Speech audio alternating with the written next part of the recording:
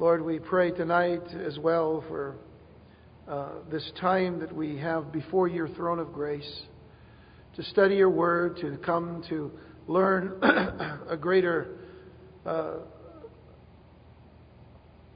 amount of wisdom and understanding that we need, Lord, to live our lives in these days that seem to look at the coming of our Lord and Savior Jesus Christ in the very near future. And so, Lord, we pray for that godly wisdom to come through your Holy Spirit to each and every one of us, that, Lord, we might receive the understanding of your word. I pray, Father, for those who may have questions about you and questions about your word, that, Lord, you will speak and bring understanding and conviction where it is necessary to the heart that is in need of you tonight. We pray these things, Lord, in Jesus' name. Amen. Amen. Let's turn to Isaiah 35. Isaiah 35.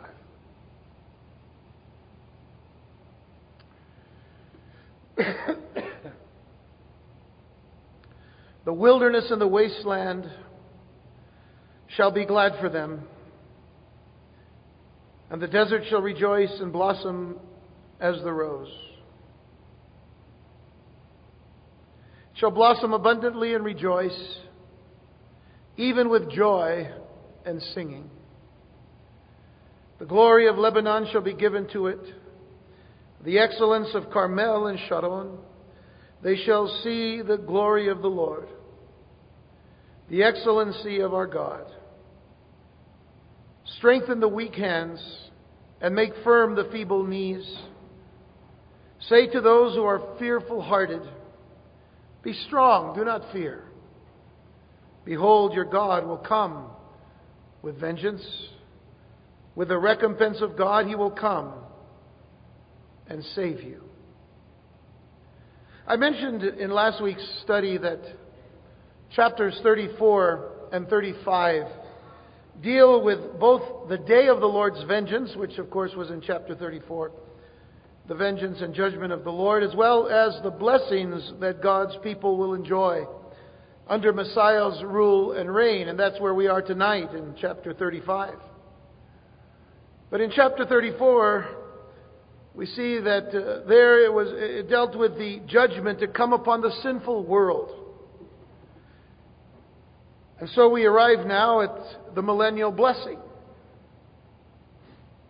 Now you'll be able to see immediately and clearly the contrast between the two chapters.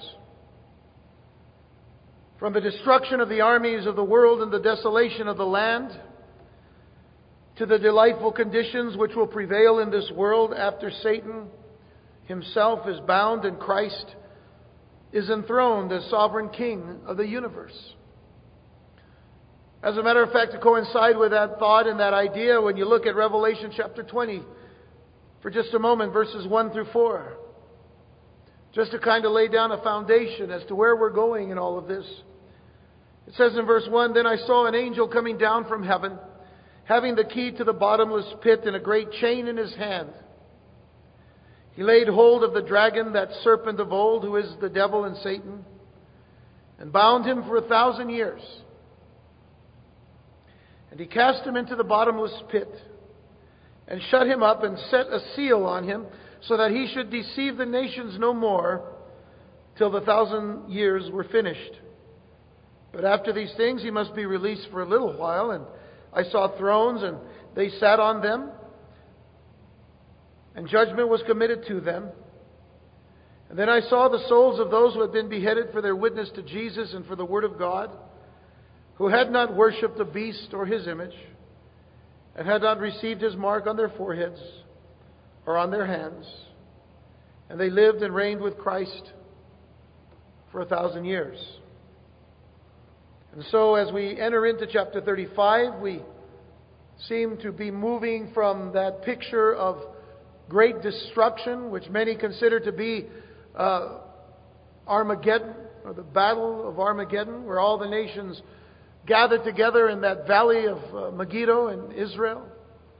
A place that is actually big enough when you go to Israel and you stand atop of Mount Carmel and you look over this one area of this valley called Megiddo, and you realize this whole valley would be filled. And it's big enough to fill many, many different armies. And certainly as we've read through many passages in prophecy and prophetic, in the prophetic books, that there is coming a time when all the nations will come against God's people and against God Himself. This is really just the foundation of what we're seeing as Isaiah continues to go on with near fulfillments and with Assyria and the Assyrian armies that were already poised in battle to come against Jerusalem and Judah. And the far fulfillment that is to come, which is what we just read in Revelation. So with all that in mind, as far as this consummation of the ages, as it were, the armies gathering against God and His people, consider the heart of the prophet Isaiah and how thrilled he must have been as he looked forward to this time of peace and righteousness that would follow the long years of strife and suffering throughout all of human history. The creation itself would share in the blessings of that day. As we read, the wilderness, the wasteland shall be glad. The desert shall rejoice. It sounds somewhat metaphoric. It sounds somewhat allegorical, as it were. You know, the deserts would rejoice. But this is the creation. This is something that we not only see in the Old Testament here in figurative language, we see it as well in the New Testament, as we'll see in just a moment. But we ended the last chapter with a picture of a desolate wilderness. Notice just a part of what we read last time. That in the day of the Lord's vengeance, the year of recompense, that the stream shall be turned into pitch, its dust into brimstone, the land into burning pitch. Later on, thorns shall come up in its palaces, nettles and brambles. And so it just gives this picture of complete and total desolation, you see. And so from this picture of a desolate wilderness, we see it move into this wilderness that wasn't going to remain a wilderness. No longer to be just desolate and dry and empty. For it says in verse 1, the wilderness and the wasteland shall be glad for them. As you know, we go back and to look at those who've been suffering through all of these torments and whatnot. But the wilderness and the wasteland shall be glad for them, and the desert shall rejoice and blossom as the rose. It shall blossom abundantly and rejoice even with joy and singing. The glory of Lebanon shall be given to it, the excellence of Carmel and Sharon. They shall see the glory of the Lord, the excellency of our God. The Lord is going to transform the earth once again into a garden of Eden. And we are told in Scripture that all of creation and even all of nature looks eagerly for the coming of the Lord, because nature knows that it's going to be set free from the curse of sin. That is what it's been under from the very moment that man sinned in the Garden of Eden. From that very moment, everything began to deteriorate. Everything began to get, to be aged with time, even though it took a long time. I mean, in those days, people could live 600, 700, 800, 900 years. But it began to decrease. A man's age began to come down to what we would consider more reasonable, at least the lifespan of men and women. But everything else, there was this beautiful garden, but all of a sudden that which was taking care of that garden, that blanket of water and steam and however it was that God had it in that perfect condition as He made it, began to go away, and certainly everything then began to age. But all because of sin. We're told in Isaiah 55, though, the creation awaits the restoration. Isaiah 55 verse 12 says, for you shall go out with joy and be led forth with peace, or you be led out with peace. The mountains and the hills shall break forth into singing before you.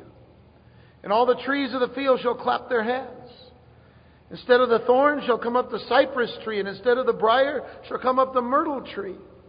And it shall be to the Lord for a name, for an everlasting sign that shall not be cut off.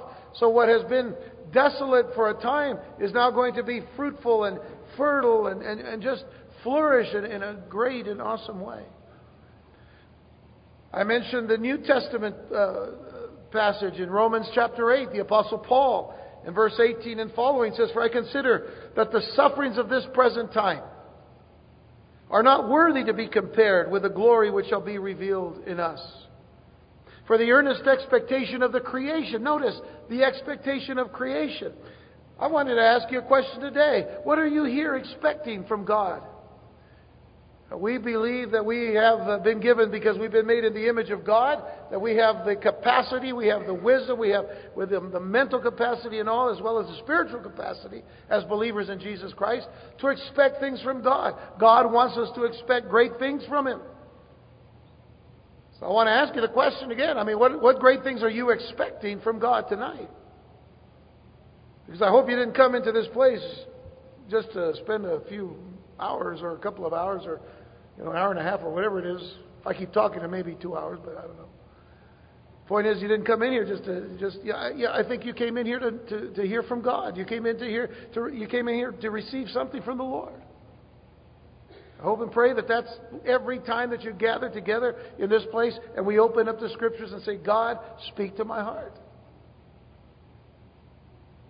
But here it says, "For the earnest expectation of the creation."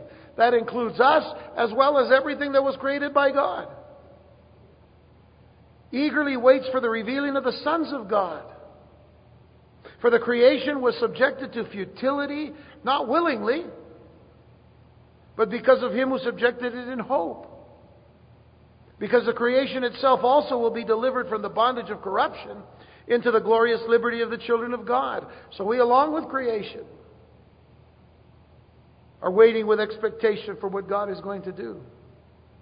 "For we know that the whole creation groans and labors with birth pangs together until now."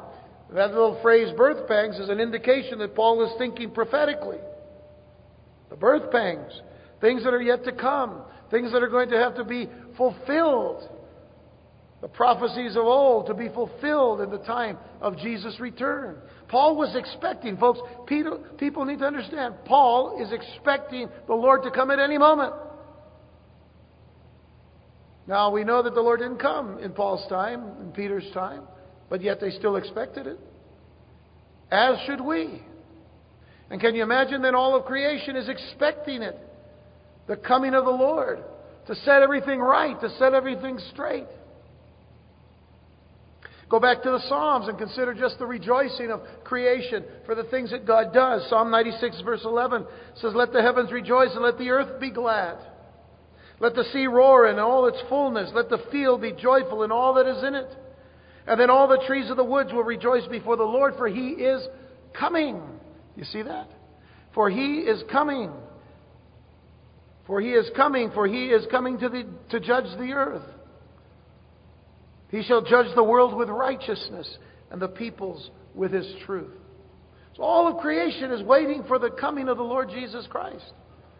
And we're the ones that can read, we're the ones that can think, we're the ones that can write, we're the ones that can expect.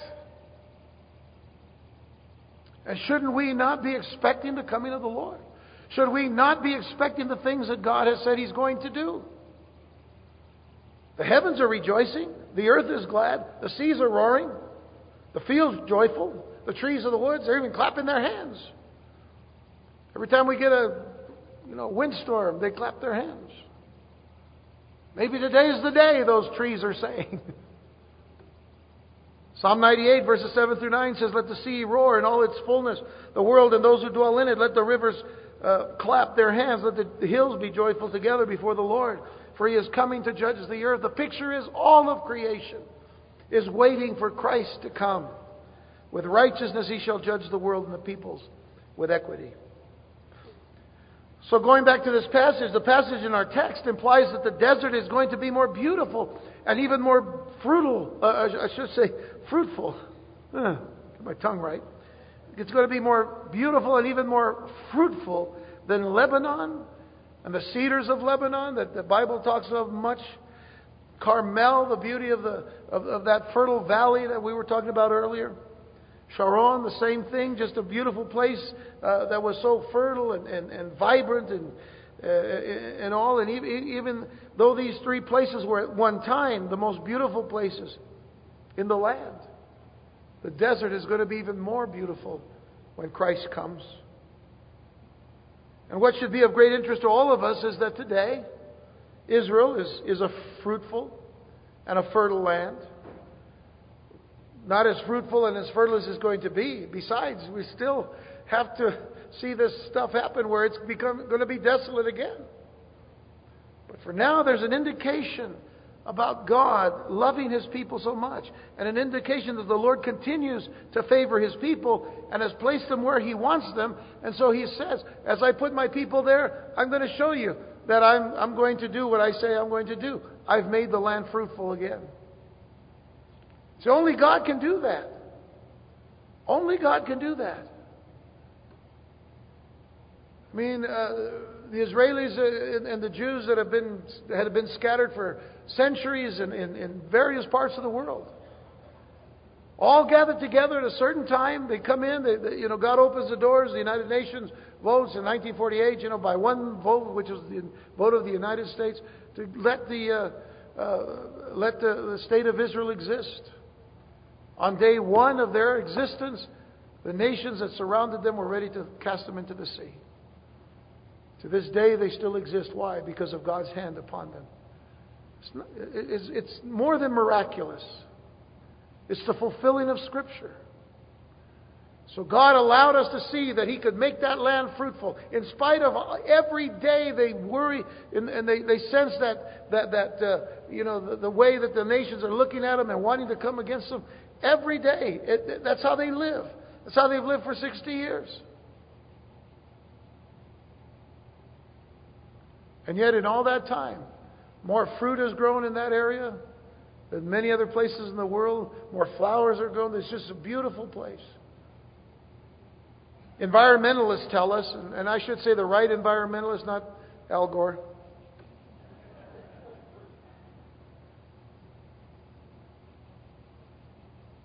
I'm beginning to think that, because he had said that he invented the internet, that he also invented global warming. But anyway. Environmentalists tell us that the deserts of the world are enlarging every year and obviously not reducing in size. This is just science. Just scientific. Drought and soil erosion are speeding up the process. That's just obvious and scientific. And of course, pollution and smog are filling the earth. There used to be a time you could drive from here, all the way to LA. And you could drive through Phoenix. And by the time you get to the border of California, a few miles into California, you began to see the smog from LA. Now, the smog from LA has just met the smog from Phoenix. And you have smog with you for a long time. It's the way it is. Phoenix has grown tremendously, over 2 million people over there now. And a lot of them came from California and brought their smog with them. So they just brought it all together. It's gotten worse and worse. And it's filling the earth. But all of this is going to be reversed, you see. All of this is going to be reversed in the millennial reign of Christ. And that beautiful statement in verse 1, the desert shall rejoice and blossom as the rose, will be wonderfully realized. It is going to be realized. It's something that we can look forward to. What a marvelous day it will be when the curse of sin is finally removed from God's creation, because that is what's caused the ugliness of this world. Even though much of the world is beautiful because God has allowed it to stay that way, but what man touches never turns pretty.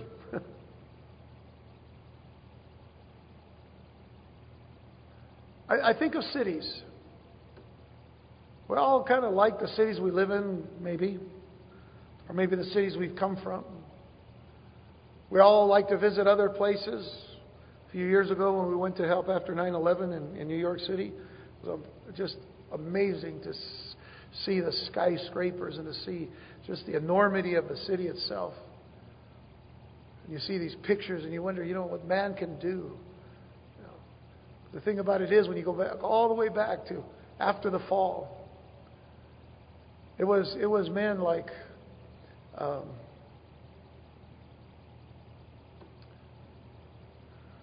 Cain who went out, and then after, the ones that followed after the line of Cain that actually began to build the cities.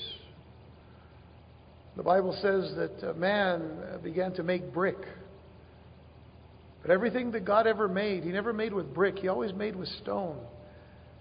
Because God created stone. Man had to develop brick and mortar. And it showed how man had to work his way and labor and sweat to build the cities. So from some distance you could see a silhouette of a city and say, my, what a grand thing that is. But just remember, get out into the midst of it and you see the ugliness and you see the sin and you see the wickedness of man. Cities are made by man. God is concerned about one city, the city of Jerusalem. And even then, it is the city of the New Jerusalem, where His people will dwell in righteousness forever. The love that God has for a city that He has built Himself. But the city of Zion, the city of Jerusalem we talk about a lot, that's the city that He cares about on this earth. And with all due respect to a lot of other cities, it isn't Rome, and it isn't Salt Lake City, and it isn't Orlando, and it isn't New York City, and it isn't Geneva, and it isn't London, and it isn't Edinburgh and Glasgow. It's the city of Jerusalem. That's the city that God cares about. Time and time and time and time again, from page to page of the Scriptures, that's where He has us to look. And that's what He cares about. What a marvelous day when the curse of sin is finally removed from God's creation. Verses 3 and 4 now. Strengthen, it says, the weak hands, and make firm the feeble knees. Say to those who are fearful-hearted, be strong, do not fear. Behold, your God will come with vengeance, with the recompense of God. He will come and save you. What a grand statement that is. He says, don't fear, be strong. Be strong in the Lord. Paul actually completes that statement in Ephesians chapter 6. Be strong in the Lord and in the power of His might. Because it's God who comes to save you. Be strong in the Lord. Not in yourself, because you're not strong. I mean, men are strong in some, to a certain extent, But nothing or no one can be as strong as the Lord. And when we come to that realization, there are a lot of people today who are weak-handed and feeble-kneed, who need to be trusting the Lord with all of their heart. And He says, be strong, do not fear. Behold, your God will come with vengeance. He's going to come and set things straight. He's going to come with His recompense. He's going to give people what they deserve when they have turned away from Him and when they have harmed His own people. For centuries on end, the people of the earth have greatly desired to be delivered, from the countless troubles and problems that have affected humanity. I'm just saying in general, man has been wanting to just be delivered from all of the ills and all of the sicknesses and the problems that has affected this humanity. And even Solomon himself expressed this reality in a single verse of Scripture in the book of Proverbs. He said in Proverbs 13 verse 12, hope deferred makes the heart sick. Just that statement itself. Hope deferred makes the heart sick. But when the desire comes, it is a tree of life. Hope deferred makes the heart sick. The simple translation of this verse is this: hope that is delayed. Hope that is delayed makes the heart sick. But fulfilled desire, when it comes, is a tree of life. Hope deferred. The children of Israel continued to realize, that their hope was delayed, being delayed. A lot of it was because of them. A lot of it was because they weren't trusting in the God who loved them and made them His people. They weren't trusting in Him. And so hope deferred, hope that was delayed, made their hearts sick. They waited, oh God, oh God. Every time they put themselves in a situation where they were put into some kind of captivity, oh God, when are you going to come? Their hearts were sick until God would deliver them. And then for a short amount of time, they rejoiced. But you see, the prophet Isaiah in this passage of our text uses the promise of the coming kingdom to strengthen those in his day who were weak and afraid. He's saying to them, listen, strengthen the weak-handed. Strengthen the weak hands. In other words, listen, the Lord's coming. Get strong. Be strong. Don't fear. He encourages them to lift up their eyes. He says, behold, your God will come. He encourages them to lift up their eyes and to look forward to the time when the Lord Himself will come down to the earth to end its travail and to bring in new and joyful conditions, which is the millennial kingdom. He says, encourage them. And certainly the coming judgment itself, they're here, the people that are reading Isaiah's prophecy, contemporarily, as it were, are reading and they're saying, hey, Assyrians are coming. I mean, they've already taken all these other nations. They've already come and taken the northern kingdom of Israel. And they're right breathing down our necks. And so certainly the coming judgment would be enough to make the hands of anyone weak and the knees of anyone feeble. But if you can understand this from a spiritual context, if our hands are weak, then they are not working for the Lord. Understand this, that when our hands are weak, they're not working for the Lord. If our knees, which are used for our progressing as well as praying, when you're walking, your knees are moving, aren't they? So the knees have some function.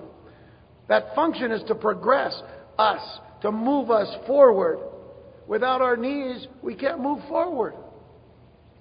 But at the same time, it is also important to note that our knees are used for praying. And if our knees, which are used for progressing as well as praying, are feeble, then we aren't progressing as we should. In other words, in light of the coming restoration, we need to be strong and we need to get moving. And that is what He's saying to the Jews of His time. You need to be strong and you need to get moving here. You've got to be progressing. You've got to be moving toward the coming of the Lord.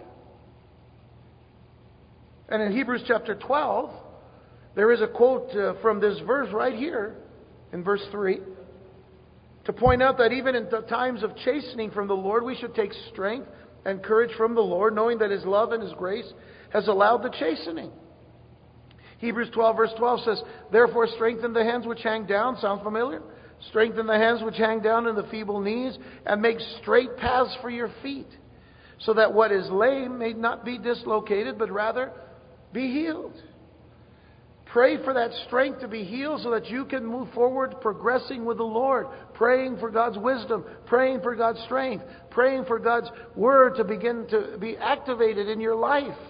All in all, our hearts are helped by the assurance and the confidence that the Lord will come and save. Listen, as Christians today, we know that Jesus is coming. That should be our motivation.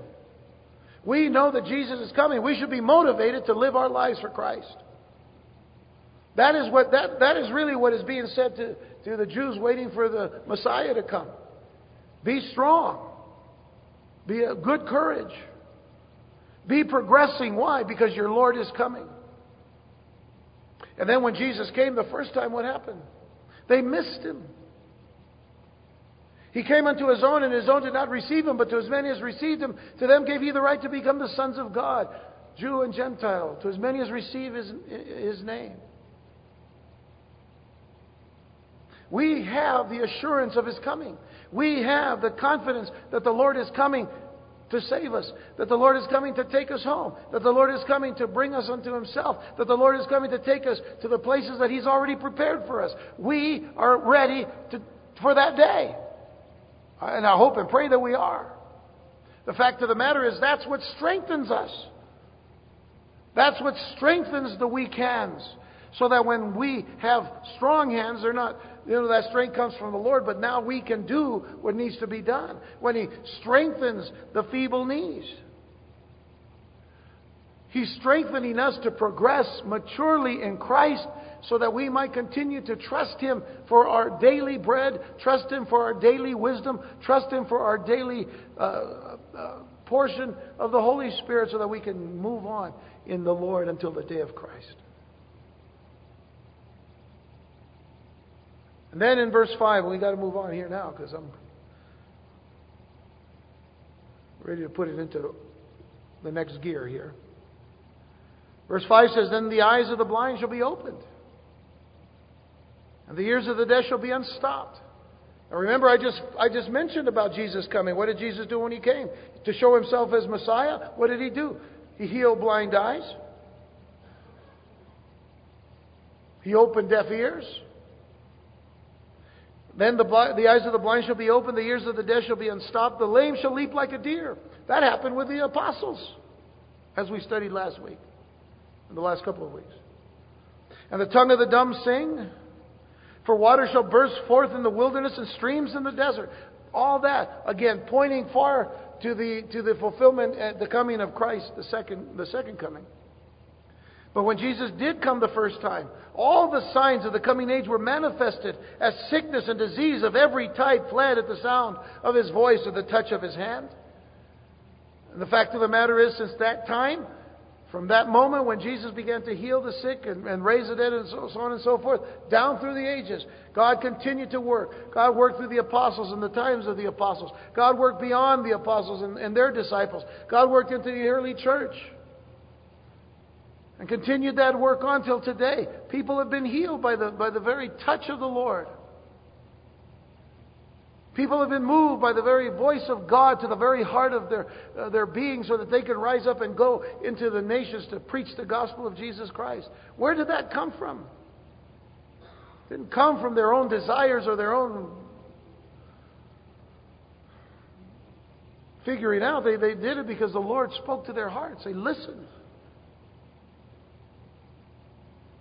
The signs even followed the preaching of the apostles, as I said before, as we saw the past 2 weekends in the book of Acts. In Acts chapter 3, verses 6 through 8, Peter was saying to this man who was lame from birth, he says, "Silver and gold I do not have, but what I have I give you in the name of Jesus Christ of Nazareth. Rise up and walk." And he took him by the right hand and he lifted him up, and immediately his feet and his ankle bones received strength. In other words, they straightened out. You talk about feeble knees being healed. He had never used his knees. Now they were strengthened enough for him to stand and to walk without even having to learn how to do it. He had never walked in his life. He had never stood in his life. And then what does he do after this? In verse 8, he leaping up, stood and walked and entered the temple with him, walking, leaping and praising God. In Acts chapter 5, a couple of chapters later, in verses 14 through 16, it tells us, "And believers were increasingly added to the Lord, multitudes of both men and women, so that they brought the sick out into the streets and laid them on beds and couches, that at least the shadow of Peter passing by might fall on some of them. Also a multitude gathered from the surrounding cities to Jerusalem, bringing sick people and those who were tormented by unclean spirits, and they were all healed." The work of God in the midst of the apostles. It's not even the millennium yet, but God is healing. Jesus is healing. Why? Because He's Messiah. And He came the first time to show Himself to His own people. Here I am. But they did not receive Him. And all these were but a foretaste of what shall be prevalent during Messiah's reign. In that 1,000-year reign of Christ that we read about in Revelation chapter 20. In that 1,000-year reign of Christ, all these things will be happening. And when the salvation of the Lord comes, extraordinary and supernatural provision is going to come with it. What was dry and useless will become well watered. It will become fruitful. That is why it is mentioned there. Streams in the desert. All of a sudden, water from where? Well, God has His reserves. God has His portion. God has His provision. God has His reserves. God has His reservoirs. We don't know where they are, but God knows where they are, and He's going to bring them. This is what He is saying. How wonderful to know that Jesus brought this provision into the very lives of His own people. Look at John 7, verses 38 and 39. He said, "He who believes in me, as the Scripture has said, out of his heart will flow rivers of living water." But this He spoke concerning the Spirit, whom those believing in Him would receive. For the Holy Spirit was not yet given because Jesus was not yet glorified. But nonetheless, what he said was of great importance.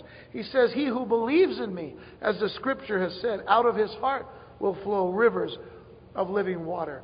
So not only in what is going to take place in this creation, but even to our very hearts, he says, when we are filled with the Holy Spirit, we're going to have rivers of living water flowing out of us. Reserves that we didn't have, but God had for us.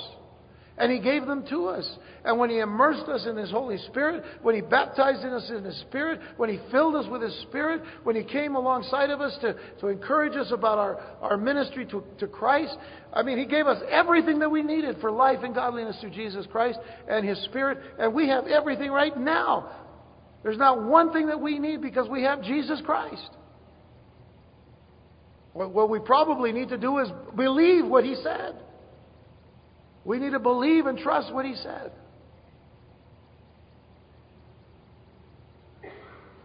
There should be no reason for a believer in Jesus Christ to have to endure times of dryness. We all go through it. We all go through it, don't we? Nobody want to say amen to that? We all go through times of dryness. We've gone through them. Many times it's because of our own doing. Many times it's because we've rejected or we have laid aside. We have ignored what the blessings of God are to us. But there's no reason for a believer in Jesus Christ to endure times of dryness. Why? Because out of us should be flowing rivers of living water with a source that never ends, which is Jesus. And especially when the power of Christ to provide is present. And Jesus said, I'll be with you always. So I figure if He's going to be with us always, then we always have the resource with us. So we should never endure times of dryness. But we do. I'm not saying it's right. I'm not saying we should. But when we begin to experience times of dryness, this is the point. When we begin to experience those times of dryness, it is time for us to call out upon Jesus, to call out to Jesus and say, Lord Jesus, fill me, fill me, fill me. I've become an empty vessel. Fill me again with your Spirit. Fill me again. Rather than to try to sit there and try to figure things out yourself. I already figured out something. It makes no difference how much I figure out. It just never figures out that much. Unless I let God take care of it. It's a lot better if we let Him work His work in us than us try to figure it out. See, too often we listen to the people that say, you need to do this, you need to do that. Do this, don't do that. Can't you read the signs? I'll see if all you 60s fanatics are still here. It's not a matter of us ought to be doing anything. It's a matter of us want to be doing the love of Christ in our lives. Want to be enjoying. Want to be living. Want to be just pouring out the love of Jesus. There is a Hebrew word. By the way, let me read verse 7 because we've got to move on. Verse 7 says, the parched ground shall become a pool, and the thirsty land springs of water. In the habitation of jackals, where each lay. Now, some of you may have other translations that say other words like crocodiles or alligators or dragons even. A lot of different animals in this one little word here. But that's not the word we're going to deal with. The habitation of jackals where each lay. There shall be grass with reeds and rushes. Well, there's this Hebrew word that is used to translate what we have in our text here as parched ground. And it literally means mirage. Parched ground is a mirage, which is an air reflection. An atmospheric phenomenon frequently seen in deserts, especially eastern deserts, which is caused by the reflection of the hot rays of the sun. We all know what a mirage is. We actually see mirages out here sometimes. If it gets nice and hot, we see that air, the air reflection and all of that. We see things moving out there. Oh, water. Hey, listen, there was a time when we didn't have all this bottled water. Remember those times? We used to get those skins and we used to hang on the front of our radiator so the air would... How many of you remember those skins? Remember those? You put the big skin of water there, and you put it in front of your radiator and you're driving at like 95 miles an hour just to cool it off. And then usually it was you wanted it for yourself to drink because it was nice and cool after you stopped. But then half the time you have to pour it into your radiator because that thing was all hot and Or we had the jarras. Remember the jarras? And then they told us they were poisonous, so we all said, go laugh. I mean, we didn't have bottled water like we can get it today. But here it is. We see these mirages out there. Oh, water, and you keep driving, and it kept going farther and further. That's a mirage. And it's important why this word is here. What used to be an illusion, you see. What used to be an illusion will one day become a glorious reality. The reality is there will be streams in the desert. There will be pools. Thirsty land will be springing forth with water. And what was once a habitation for dragons and crocodiles and alligators and jackals, take your pick. I don't know. It will become a glorious garden. Where they live, it'll be a glorious garden. Let's get to the real meat now. Verse 8, a highway shall be there. A highway. A highway shall be there, and a road, and it shall be called the highway of holiness. The unclean shall not pass over it, but it shall be for others. Whoever walks the road, although a fool, shall not go astray. This particular verse expresses one of Isaiah's favorite themes, the theme of the highway. Already we've seen him mention the highway in previous chapters. Chapter 11, verse 16. There will be a highway for the remnant of his people who will be left from Assyria, as it was for Israel in the day that he came up from the land of Egypt. Isaiah 19, verse 23. In that day there will be a highway from Egypt to Assyria. And the Assyrian will come into Egypt, and the Egyptian into Assyria, and the Egyptians will serve with the Assyrians. And then he'll mention the highway again in Isaiah 40, verse 3. The voice of one crying in the wilderness, prepare the way of the Lord, make straight in the desert a highway for our God. Isaiah 40, which of course points to John the Baptist. Isaiah 62, verse 10, you'll mention it again. Go through the gates. Prepare the way for the people. Build up the highway, it says. Take out the stones. Lift up a banner for the peoples. You see, in our day and time, we take good roads for granted. But in ancient times, a good road, known as a highway, was a tremendous blessing for travelers and businessmen. A highway signified progress as well. It signified progress.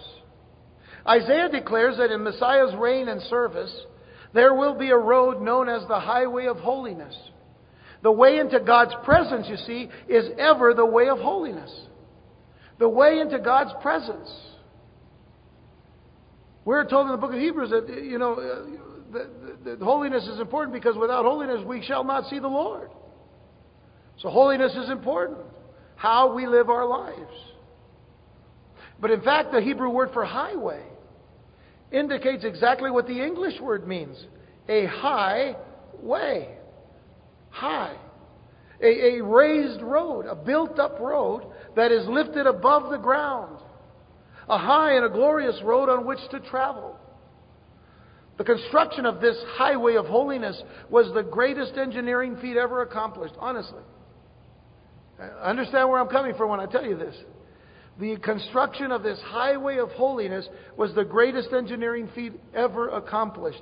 Commenting on this feat, Charles Spurgeon, the great British preacher, wrote this. He said, engineering has done much to tunnel mountains and bridge abysses, but the greatest triumph of engineering is that which made a way from sin to holiness, from death to life, from condemnation to perfection. Who could make a road over the mountains of our iniquities but Almighty God? None but the Lord of love would have wished it. None but the God of wisdom could have devised it. None but the God of power could have carried it out. What a marvelous statement about the engineering of the highway of holiness.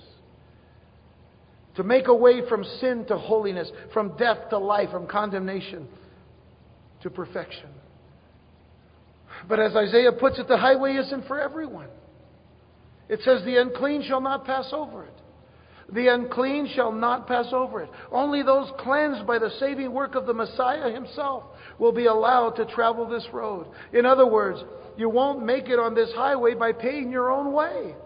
It's not a toll booth type of situation. It's not a toll road. I'll pay my way. I'll make my way. You know that a lot of people think today that they're going to go to heaven because of what they do. I'm going to weigh out my good deeds against my bad, and I should have more good deeds than my bad so I can go to heaven. A lot of people think that that's how they get to heaven. That's not how you get to heaven. None of us have enough good. As a matter of fact, the Bible tells us there's none that is good, no, not one. Which means to say that all our bad is piled up on one side and there's nothing on the good side. There's the scale. It was the blood of Jesus Christ. It was the work of Jesus Christ on the cross. It was Jesus' sacrifice as the Lamb of God that changed it all for us to say, I believe that He came to die for my sins. He paid the price. He gave His blood. He gave His body. His body was broken. His blood was shed. Everything that Jesus did was for our salvation. We didn't pay for it. The highway to holiness does not have a toll booth because the price has been paid by Jesus Christ. And so when Messiah reigns, all of His people, Jew and Gentile, will be invited to use this highway. Now there is a concern about the last part of verse 8 as to its translation from the Hebrew.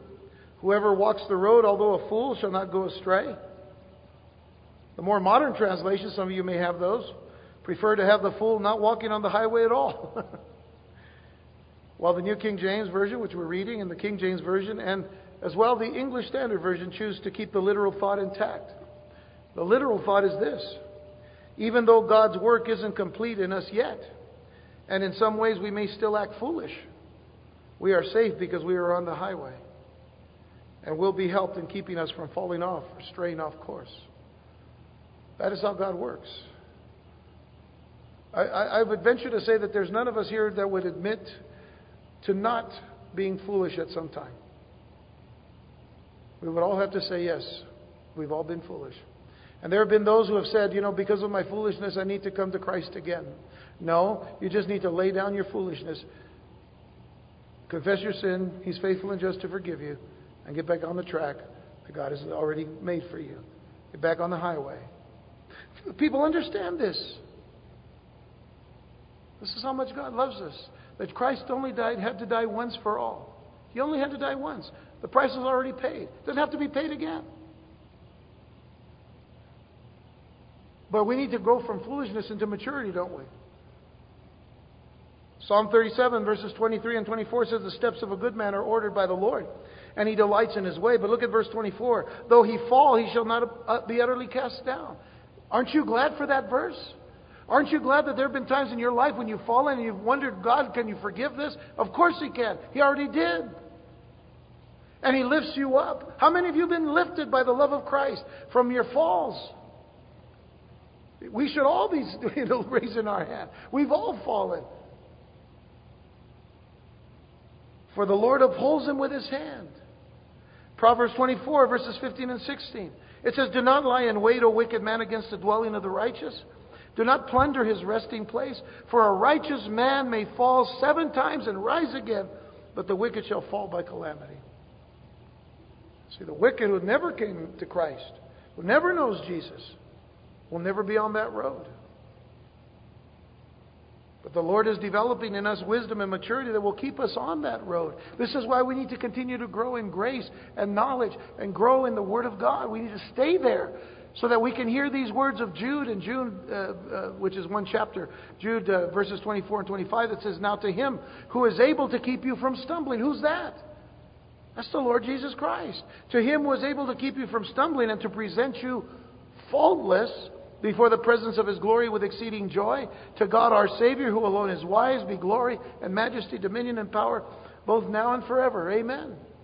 Isn't that a wonderful thing? To know that He is able to keep us from stumbling. And even if we've stumbled, He picks us up. And then when He presents us to His Father, the Father says, faultless. Why faultless? Because the Father sees the blood of Jesus Christ on you. We will not admit ourselves that we're faultless. Can we? We committed a few faults this week, didn't we? How about today? You want to count them? We probably don't have enough fingers. How forgiving is our God? Peter wanted to know, Lord, 70 times or 7 times? And Jesus said 70 times 7. God will forgive. But there's safety, you see. There's safety on the highway of holiness. Look at verses 9 and 10. No lion shall be there. You see, we're looking at the far fulfillment. No lion shall be there. There have been a lot of lions in our short Christian walk, hasn't there been? Quite a few lions. Well, walking around with a whip and a chair every day, right? Seems like it. No lion shall be there, nor shall any ravenous beast go up on it. It shall not be found there, but the redeemed shall walk there. And the ransomed of the Lord shall return and come to Zion with singing, with everlasting joy on their heads. They shall obtain joy and gladness and sorrow, and Zion shall flee away. As we find ourselves on this highway of holiness, we discover that those on it will be protected from the attacks of lions and ravenous beasts. This particular promise rings so true today because of what Jesus Christ has done for us on the cross. It rings so true. Listen to the words of Peter in 1 Peter chapter 5, verse 6. He says, "Therefore humble yourselves under the mighty hand of God, that He may exalt you in due time." You see, a lot of the problems that we face because we haven't humbled ourselves before God. We've actually prided ourselves before God. Folks, you have to humble yourself. And He says, casting all your care upon Him, for He cares for you. And then He says, be sober, be vigilant, because your adversary, the devil, walks about like a roaring lion, seeking whom he may devour. Resist him, steadfast in the faith, knowing that the same sufferings are experienced by your brotherhood in the world. Resist him. Steadfast. He's a roaring lion. Does a lot of roaring. But you know what Jesus did on the cross? He knocked out his teeth. He might gum you a little bit, but He's not going to devour you. If you trust what Jesus did on the cross for you. The lion has no teeth. Can you believe that? Will you believe it? James chapter 4, verses 7 through 10. James says, "Therefore submit to God. Resist the devil and he will flee from you." Have you resisted? You see, a lot of times we play around with the temptations that the enemy puts out in front. And we kind of move toward that temptation. And we're not resisting. And then we take a bite of the bait. The hook is there, and he hooks us. Don't you just love that? No, you should hate it because you didn't resist. Now you call out to God, "God, rescue me." But you see, we've got to get to the point of resisting. And it says, resist the devil, he'll flee from you. Draw near to God and He'll draw near to you. Cleanse your hands, you sinners. Purify your hearts, you double-minded. Lament and mourn and weep. Let your laughter be turned to mourning and your joy to gloom. Humble yourselves in the sight of the Lord. He'll lift you up. Not too many people today on TV and radio telling you, "Hey, everything's okay, everything's cool, everything's fine, everything's lovely, everything's beautiful. And it's okay, God loves you." Yeah, He does. But you know what? We have an enemy that's after our tails all the time. He's after us all the time. And there's times when we have to come to grips with the fact that we did not resist Him, and we need to mourn over that so that we can receive that blessing of God to lift us up and say, "Let's not go that way no more." Now we rejoice. Sometimes, we have to quit acting. There's a spiritual arrogance about us sometimes that says, "Oh, it's okay. He's already forgiven me." That just says your heart doesn't mourn over the sin that you committed by resisting God rather than resisting the devil. Are we getting across this point here? I hope so. All right. Because I have to finish. Those who use the highway of holiness, Do so to come to where the Lord lives and reigns. Where is that? Zion, the city of Jerusalem. And those who come do so with singing and with everlasting joy on their heads. This should be the picture of those who are already on that highway today, coming into His courts with praise. That's why I said the other day how important it is for us to just praise God when we come in here. I was glad when they said unto me, let us go into the house of the Lord. Let us go in and praise the Lord. And there's great reason for this, you see.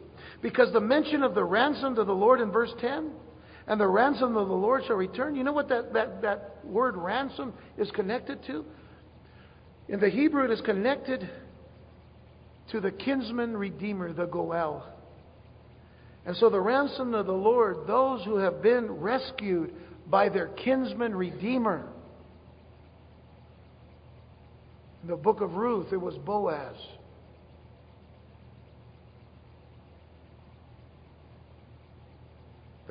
The ransom of the Lord are arriving into Zion, rescued by the Lord, the city of their God and King.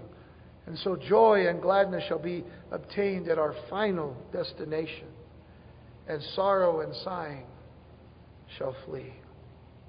Sorrow and sighing will no longer exist. Revelation 21 verse 4 says, and God will wipe away every tear from their eyes. There shall be no more death, nor sorrow, nor crying. Won't you be glad on that day? Well, haven't we sorrowed enough in this earth? Haven't we wept enough? Haven't we seen too much death around us? There shall be no more crying, no more death, no more sorrow. There shall be no more pain, for the former things have passed away. Isn't that a beautiful picture? The highway of holiness. You want to know who the highway is? Jesus in John 14:6 said, I am the way. There it is. I am the way, the truth, and the life. No one comes to the Father except through me. Jesus is the highway of holiness.